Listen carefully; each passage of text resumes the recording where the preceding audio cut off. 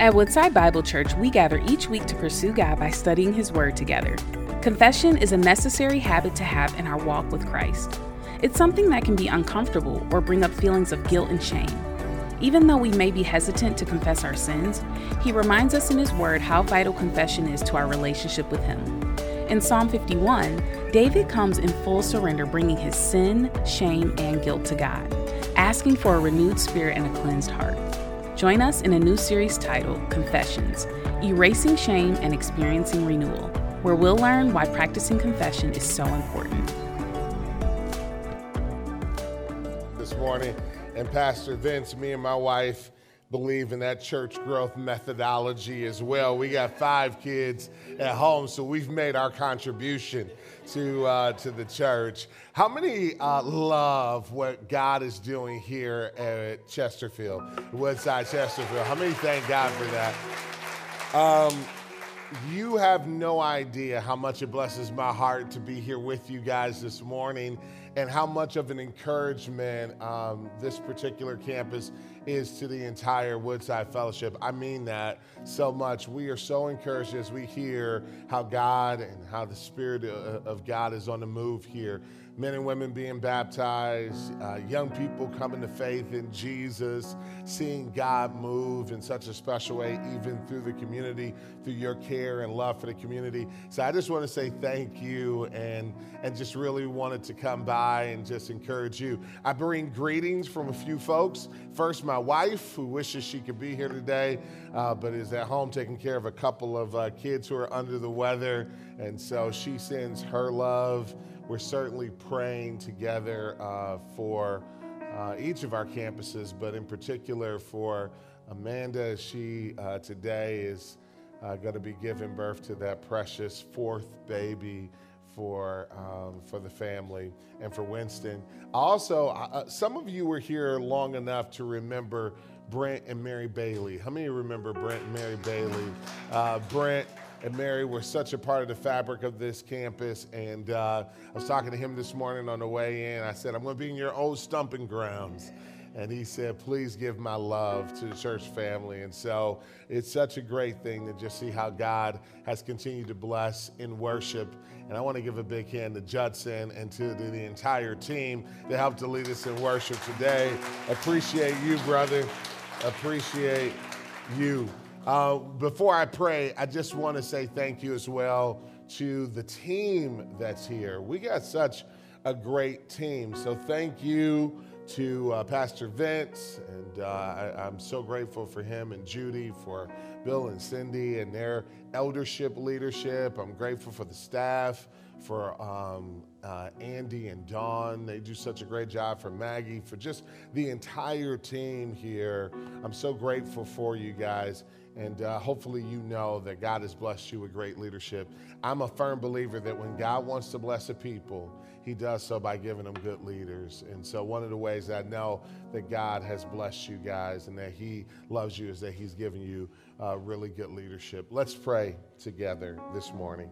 Father, thank you for all that we were able to sing today. The best part about those songs that we sang, as good as the harmony was, as good as the instruments were, as good as the vocalists were, the best part is that every word of it is true. Thank you that you do love us. Thank you that your grace is even greater than our sins. And so, Lord, I pray that today as we go into your word, that you would open our eyes wide, that we might see Jesus in every verse and in every statement. We thank you, and it's in the mighty, matchless and magnificent name of Jesus we pray. And all God's people said, amen and amen. Well, this morning we get a chance to talk about mercy. How many love mercy? How many love receiving mercy, right? How many have a much harder time giving it? Come on, tell the truth.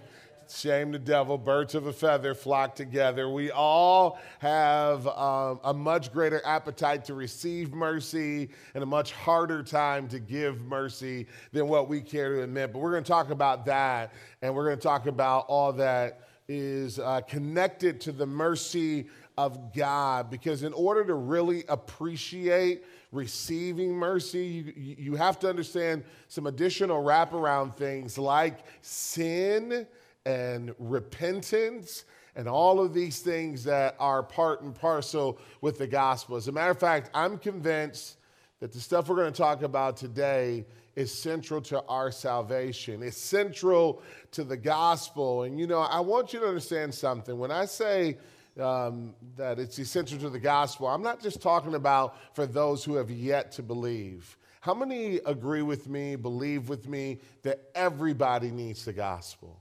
How many believe that everybody needs the gospel? The unbeliever needs the gospel.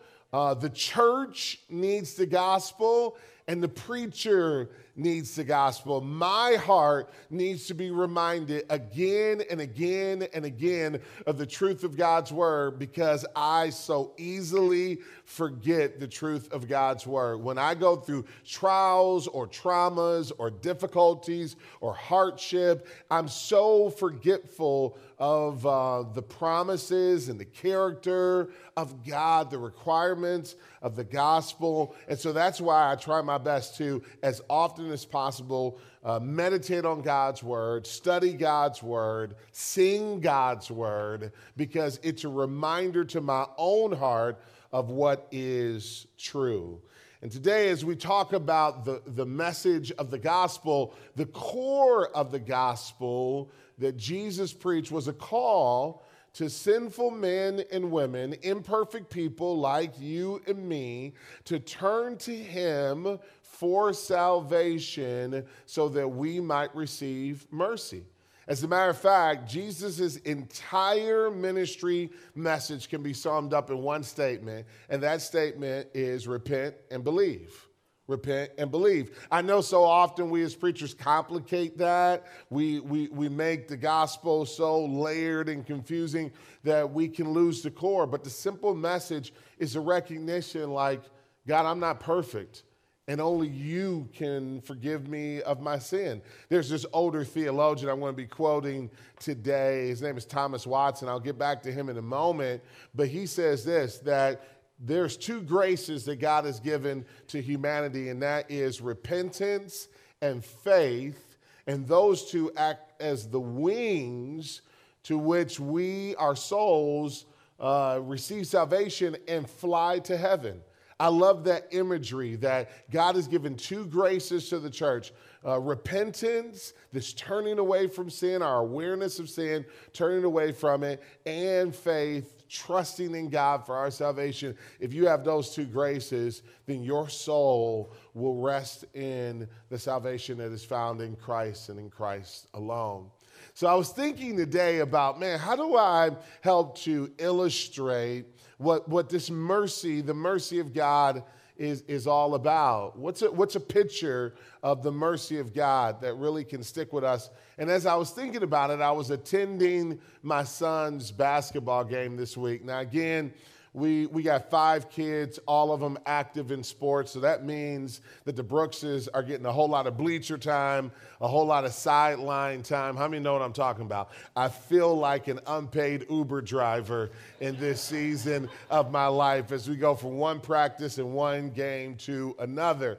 But my 7th grade son plays basketball for his school, but he also plays on an AAU team. And this week I was at his game, and he plays a part of a pretty good team, and this week they were in the playoffs, first round of the playoffs, and they were playing against a team, and I'm just going to put it mildly, that was much more inferior to their team. As a matter of fact, I want to show you the score of the game. The final score of the game this week was 79-37. If you can do quick math in your head, that equals 42-point difference. Thank you for helping me with that quick math. Some of you say it's way too early for any math problems. But that was a 42-point win. And, I'm wired in a way, well, while I'm rooting for my son's team, I'm also a pastor at heart, so I'm feeling really bad for the other kids. As a matter of fact, one of my son's coaches once came to me and said, I know your son's a Christian and he has a great heart, but can you please tell him to leave the fruit of the Spirit on the sidelines? We need him to be much tougher when he's playing. But he got it honest. We're wired that way. But one of the things that is true about youth sports, is true about my son's league, and I played baseball growing up. It was true about my little league baseball league as well, and that is that there is something called the mercy rule. Anybody ever heard of that in sports, the mercy rule among kids? I looked up a definition for the mercy rule. Wikipedia defines it this way. The mercy rule is when a team in competitive sports requests relief or for the game to end early because they have a very large, seemingly insurmountable deficit in the score.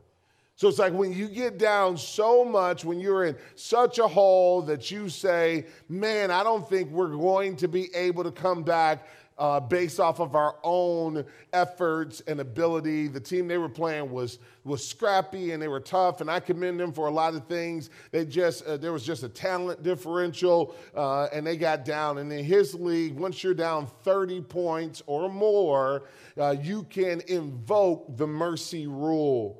The definition goes on to say that the assumption of the mercy rule is that you are so outmatched that you can't rescue yourself, and you can only appeal to mercy, the mercy of the other team, to rescue you from any worse shame or embarrassment. So it's implemented for kids' sports in particular, and I have many times in baseball growing up been on the other side of invoking the mercy rule. But it's implemented in kids' sports in particular to say, hey, let's protect them from any additional shame or embarrassment as you get further on in sports. You don't get a chance to do that in college or in the pros. You get a chance to do that just among youth. But as I was thinking about that mercy rule, it made me think about this picture of salvation. You see, many of us know that sin is a reality. How many know sin is a reality? But we live in a generation that really does not understand the weightiness of sin.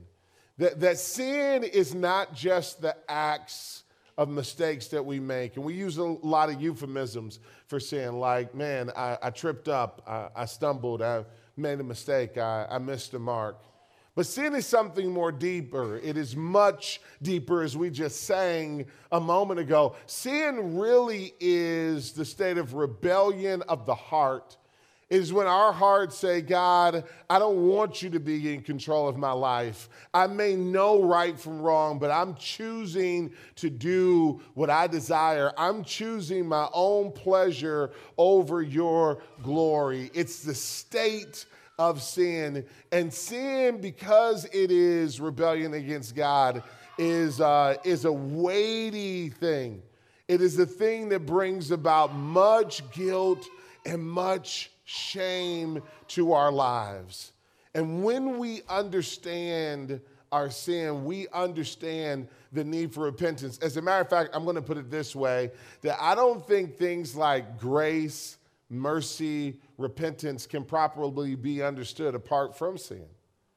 Because why would we need grace? Why would we need mercy? Why would we need a cross if it wasn't for our sin? The reason why Jesus went to the cross, the reason why we celebrate Easter, the reason why in a few short weeks we'll be able to say once again to one another, He is risen indeed, is because we needed Him to go to that cross because our sins were great. And I know that that's not like a pick-me-up message. I know that some of you may have come saying, man, I was really hoping He would inspire us and encourage us. And I'm going to tell you the message does get a little bit better. But in order for the gospel to be good, sin must be understood as bad. And I'm old enough to remember, and some of you have been around church long enough to remember when the church used to preach about things that we don't preach about much anymore. How many are old enough or been around a church enough to remember when the church used to preach about sin and repentance, about hell and God's judgment and God's wrath? And I know that you won't see books about this anymore because everything is about all of the therapeutic felt needs that we have and how God can meet all of our felt needs. He can help your hair to grow back, help you to lose 50 pounds. You know what I'm talking about. Follow Jesus and you'll be the best person you've ever been in your entire life. And there's a place for some of those benefits, but let's understand the greatest benefit is that God relieves our sin debt. My sin had gotten me in such a debt that there was nothing I could ever do to repay it. The only thing that I could do is to appeal to God for mercy. So a proper understanding of the good news requires us to have a full and weighty understanding of sin. Now, I told you I'm going to quote this older theologian. His name is Thomas Watson. Now, I like to read books, and one of the things that I like to do is to read people who are alive who write books, and I love to read dead people who wrote books as well. Now, you may find that kind of weird, but I was raised by a dad who taught me and my siblings not to commit the sin of what's known as chronological snobbery. That's a big way of saying don't fall into the trap or the temptation of thinking that just because our generation has more technology, more wealth, more military might, that somehow we're wiser than the generations who have come before us. I'll be honest with you. I don't know what's the most money my grandmother made in the watershed high moments of her life. I would imagine my grandma, who spent most of her life cleaning buildings and houses, probably made $35,000 at the most at a high year. But that woman had more wisdom. She died with way more wisdom than what I think I'll ever have. How many know the generations that have come before us often have more wisdom than what we have? And I miss my grandma. My grandma, up until she passed away about 5 years ago, I walk in her house, 6'6", she still made me sit on her lap. And I'm the short one in the family. My brother's 6'9", and she did the same to him. Yes, Granny. But Thomas Watson wrote a book in 1668. It's called The Doctrine of Repentance. Now, if you're looking for fun reading on a Saturday night, let me encourage you to pick up The Doctrine of Repentance by Thomas Watson. But I'm glad that this book has been preserved. Thomas Watson is what you would call a Puritan. He was a part of a movement of Christians that really believed that only God could purify us, that the gospel did that, and we were called to live holy lives before him. Here's what he says about sin. I want you to hear this, and then we're going to go to our text for the day. He says this: sin is a thing of a dreadful nature, and that is because it is against an infinitely great and infinitely holy God. There is in the nature of man enmity against God, contempt of God, rebellion against God. Sin rises up as an enemy against the Most High. It is a dreadful thing for a creature to be an enemy to his creator. But that's what sin makes us. Therefore, let us cry out to God for mercy, knowing that either our sin must drown in the tears of repentance or the soul must burn in hell. These are weighty words. These are words that he probably, if he lived in our generation and put in a book, probably wouldn't have sold many copies writing, but yet these are words that are part and parcel with the gospel. That our sin is a stain on our soul. It is more than just a trip up or a mistake. It causes us to have such a great deficit in our relationship with God that we need his mercy. We need to cry out for the mercy rule. But what does that look like? Well, I'm glad you asked. Let's go to Psalm 51. Psalm 51 together. If you have your Bible apps, you can open it in your cell phone or your devices, or if you have physical Bibles with you, go to Psalm 51.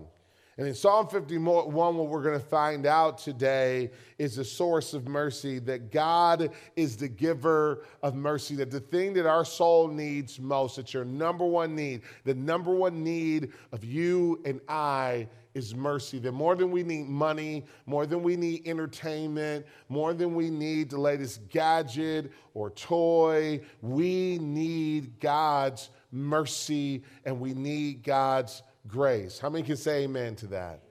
Amen. God is the giver of mercy. Do you believe that? Say that with me.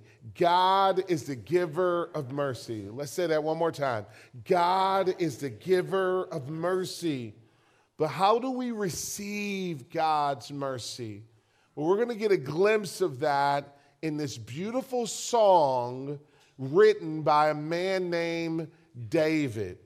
Now, for those of you who may not know what the Psalms are, they are songs. Songs that Israel used to sing. What we have in the Psalms is a collection of Israel's playlists, if you will. It's Israel's hymn book. And these songs were songs that they sang just like we sing songs in our day. Now, before you even get to verse number 1, most of your translations will have this little preface at the top that explains the origin of the song. Look at what it says. To the choir master, a psalm of David, when Nathan the prophet went to him after he had gone into Bathsheba.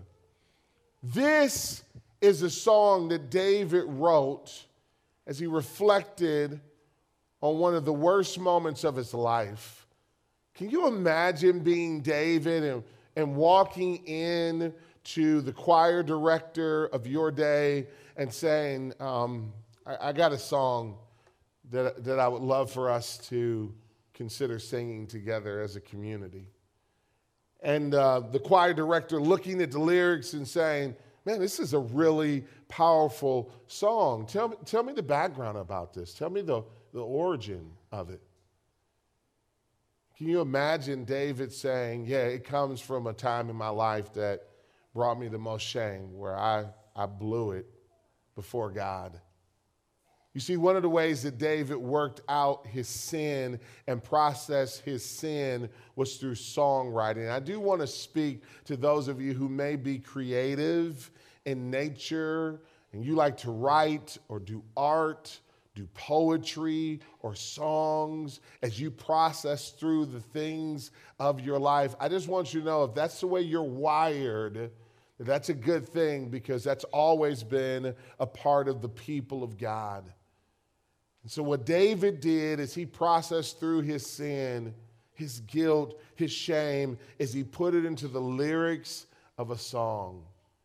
And what was his guilt and shame? If you were with us last week, how many were here last week as Pastor Winston introduced this series? How many were here last week, right? And just by way of quick recap, you studied 2 Samuel 11 and 12. And in 2 Samuel 11 and 12, you see one of David's worst moments in life where he commits sin against God by having an affair with a man's wife named Uriah. Now, Uriah was one of David's most valiant soldiers, and he was away at war fighting in defense of the country. He's upholding the honor of the country and defending his king and his country, all the while his king is sleeping with his wife. And so David slept with Uriah's wife, and she got pregnant, and now this sin that was supposed to be one night of pleasure, one small indiscretion, has rocked the community, has the potential of devastating the country, and it actually will. And it's a reminder to me of a message that we need to be reminded of in our generation, and that is there's no such thing as private sexual sin. One of the lies of the enemy that he tries to tell us and to tell our children is things like pornography or fornication or adultery or affairs. That these are private things. It's nobody's business. It won't hurt anybody. But I will tell you, yes, there is a private side to what happens in the bedroom, but there's also a public side as well. When my wife and I keep our covenant of fidelity to one another, it blesses our children and our grandchildren. It models for them what a loving, trusting relationship is meant to look like. And according to the Apostle Paul in Ephesians chapter 5, that commitment of faithfulness and fidelity is a picture of Christ and his church. In many ways, the marital faithfulness that I hope to show to my wife and my wife strives to show to me is a witness of the gospel. We're proclaiming the gospel through our relationship. And so it is on the opposite end when there is unfaithfulness, marital unfaithfulness. It's not just a private thing, but it multiplies brokenness in the generations, in the community, and in David's sense, throughout the country because of his leadership.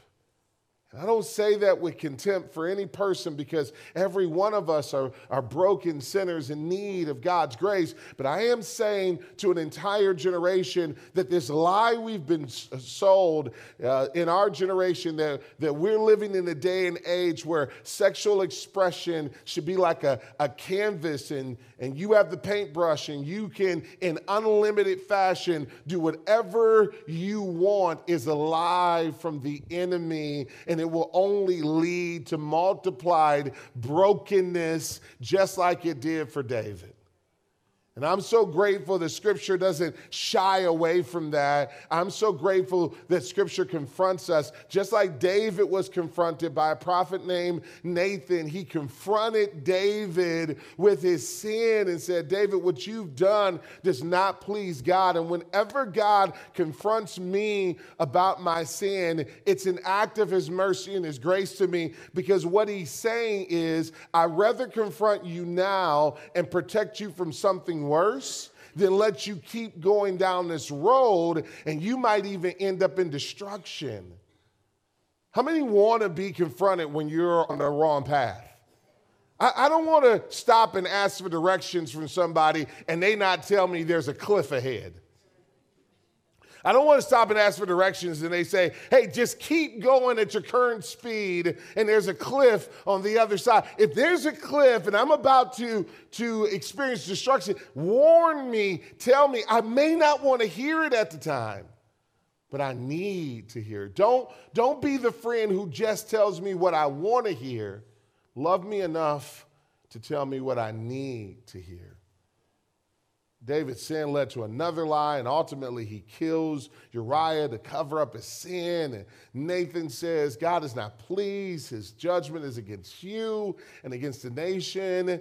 And some of us may feel like, well, that's not fair. I thought he was a good God.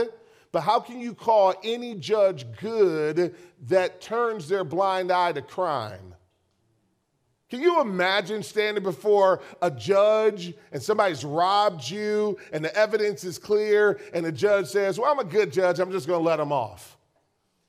How many would not elect that judge ever again? Right? You want this thing called justice. Well, God is merciful, but he is just as well. And in his justice, he does not overlook sin. But here's how good he is to me and to you, is that while he confronts us with a sin, he gives us a way out. And so David appeals to God for mercy in two ways. Let's look at verse number 1. Have mercy on me, O God, according to your steadfast love, according to your abundant mercy, blot out my transgressions. I love this, that David appeals to the character of God. Make note of that. That David appeals to the character of God. When he goes before God, he does not lay out his resume. He does not say, have mercy on me because of all the good things I've done.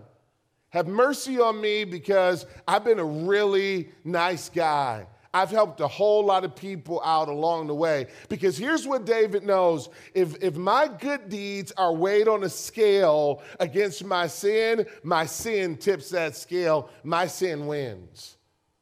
That my sin is greater than any good that I've ever done. As a matter of fact, all the good apart from God that I think I've done is really like filthy rags in his mind anyway. So I don't bring anything to the party of salvation except for my sin. David understood that. But David also understood something else. He understood the character of God. He understood that by nature, God is merciful. And this is one of the things that makes the Christian faith so unique. You can study Islam, and in Islam, there are 99 names for God, but love is not one of them. He's described as being powerful and creator and judge and moral lawgiver, but he is not described as being loving. That is unique to the Christian faith, that God so loved the world that he gave his only son so that whosoever should believe in him. No asterisk by that. No one excluded from that. You and me, rich, poor, black, white, no matter where we are from, male, female, boy, girl, young or old, if we call upon the mercy of God, we can experience his love. David knew God was merciful. David knew other songs that they had sung, like Psalm 136, that recounts the history of Israel, from being freed from Egypt and slavery to being put in the promised land. And at each stanza, the chorus of that song is, his mercy endures forever.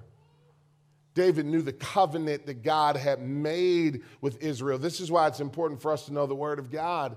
He knew the basis of the covenant. It's summed up in Micah chapter 6, verse number 8. Here's the basis of the covenant. He has told you, O man, and what does the Lord require? But for us to do justice, love mercy, and walk humbly with our God. That's what the Lord requires of us. And if we love him, he promises to love us to 1,000 generations. So when I choose God, when I put my trust and my faith in him, I'm not just blessing me, I'm blessing my children and my children's children. The best thing you can do for the next generation is not get an IRA. That's great. Not your life insurance policy. That's awesome. All of these things are wonderful things, but they perish with this world. But if we want our children and our grandchildren to have eternal life and life more abundantly, we need to follow Jesus. And David understood that God, I'm appealing to you on the basis of the covenant you made with us. I'm asking you for the mercy you promised you would give if we turned to you. And this man humbled himself and he put it in a song and he gave it to the community because he recognized it wasn't only him that needed salvation, but every one of us, that all have sinned and fallen short of the glory of God. See, this is what we often forget. This generation has been affectionately called the justice generation. Wherever you turn, everybody's talking about justice. Educational justice, financial justice, social justice. Everybody wants justice. And the problem is that we've defined justice as calling out the bad actors. But if the scriptures are true, then this track that we're on of just calling out bad actors, eventually it's going to get to us because there's no good actors. Because the Bible says there are none that are righteous, no, not one. All have sinned and fallen short of the glory of God. So I don't need you just to tell me I'm guilty. I need redemption. I need a way out. I need you to show me where I can go for mercy. What's the pathway out of my sin? David understood, what a wretched man I am. The only way out is through God. So he made it a song just like we make songs about God's mercy. I was thinking about a song that we often sing. called His Mercy is More. Anybody ever heard that song before? Sang that song? I was listening to it on repeat this morning. It's by Keith and Christine Getty. It's a great song. If you've not heard it, download it. But the chorus says this. I'm sorry, not the chorus. The first verse says this. What love could remember, no wrongs we have done. Omniscient, all-knowing, He counts not their sum. Thrown into a sea without bottom or shore. Our sins, they are many. His mercy is more. Praise the Lord. His mercy is more. How many praise God that His mercy is greater than your sin? How many are grateful that when we are in a deficit that we cannot pay, when we have a sin debt that we can't repay, that we can call on the mercy rule and God gives us mercy and relieves us of the shame and the embarrassment that comes along with our sin. Amen? We serve a good God. Well, just one more verse for you because our time is almost done. I want to look at verse number 2. He not only appeals to the character of God, He appeals to the cleansing power of God. Look at verse number 2. He says, wash me thoroughly from my iniquity and cleanse me from my sin. He's feeling the weight of this. Later on in this psalm, he says, my sin is before me, ever before me, day and night. I don't know if you've ever messed up so bad that you can't even focus throughout the day. You're at work, you're supposed to be working, but things are such a mess that you can't focus on that. You're at home, you're supposed to be eating dinner, but your mind is, God, how did I blow it so bad? At night, you're having a hard time sleeping. Maybe that's you right now. It's a good thing when God grieves our souls for our sin. One of the best things we can pray is, Lord, grieve my heart when I sin. One of the best things we can pray for our children is, Lord, grieve their heart over their sin. One of the best things we can pray for those who are not Christians, not believers in our community, in our lives, is, Lord, grieve their hearts over their sin. David was grieved by his sin, and it left a stain in his life, on his soul, on his mind, on his heart, and he needed that to be cleansed. Unless this is dealt with, I can't go on as business as usual. And we need to be careful not to equate iniquity and sin as interchangeable words. Sin is the act or the state of rebellion. Iniquity is the guilt and the shame that I feel as a result of my sin. So David was looking for two things. I need forgiveness, God, but I also need cleansing from the guilt that I'm experiencing. Forgiveness is great. It checks the box, but there's something deeper that I need. I remember feeling this when, for the first time that I can remember, when I was about 8. I was a boy. I was about 8 years old, and I walked by my mom's purse one day, and I saw a $20 bill, and it looked good to me, so I took it. And you got to understand, during that time, my dad had left the family, and so my mom was a single mom, and she was working hard, but we didn't have much money. We were poor, or if you grew up in my neighborhood, you dropped the OR. We were po, and we couldn't afford the OR at the end. And so that's how broke we were. And so I took the $20 and I'm flashing it big time around school, 4th grade, flashing it to my friends. One of the teachers saw it. She calls home, tells my mom, I know I'm busted. And as an 8-year-old, here's how my mind processes that long walk home, knowing that I'm about to get in trouble, is I said, I'm going to throw the $20 bill in somebody's backyard. So I threw it over a fence, thinking if she doesn't find it on me, I can't be guilty. Now, if you are 8 years old in the room, that's not the right way to handle it. I'm just going to tell you that was bad thinking. So I showed up without the $20 bill, and I remember my mom looking at me. And she didn't punish me.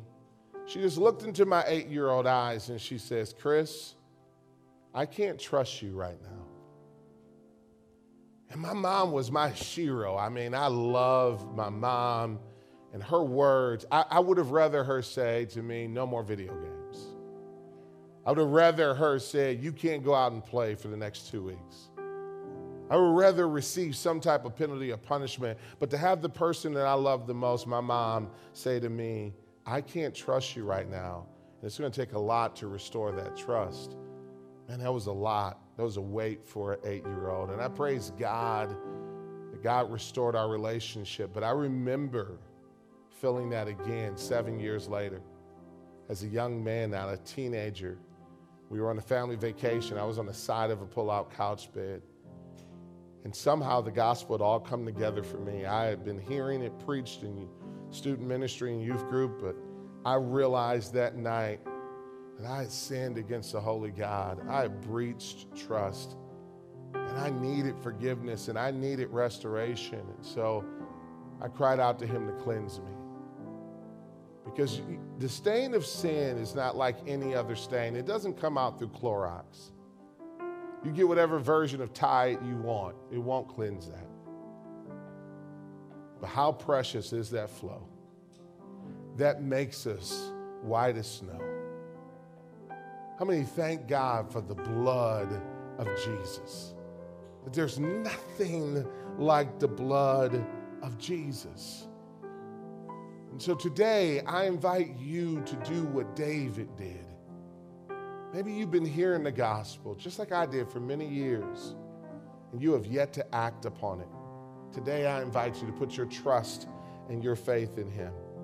You know, C.S. Lewis, this great writer who wrote the Chronicles of Narnia, he says this about repentance. He says, repentance requires action. As long as he doesn't convert it to action, it does not matter how much a man thinks about his repentance. I don't want you just to intellectually think about what we just talked about. But today I want you to put it into action. If today you need to give your life to Jesus for the first time, or maybe come back home again, I want you to know his mercy is more. Our sins, they are great, but his mercy is more. And you may say, Pastor Chris, you don't know what I've done. And you're right, I don't know what you've done. I know what I've done. But I will tell you this, there is no sin on earth that's greater than what he did on Calvary. How many praise God for that truth? Amen? I want to invite you to stand.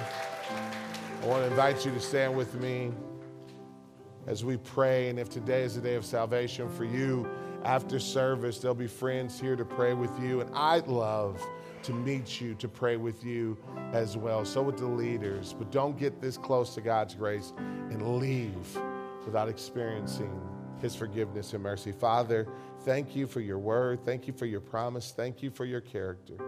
I pray that we will receive your mercy, but I also pray that we would give it, that we would tell the world of your mercy until all have heard, until Christ returns.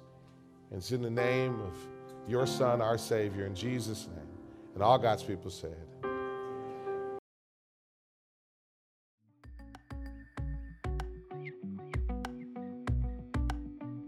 Thank you for joining us as we study God's Word together.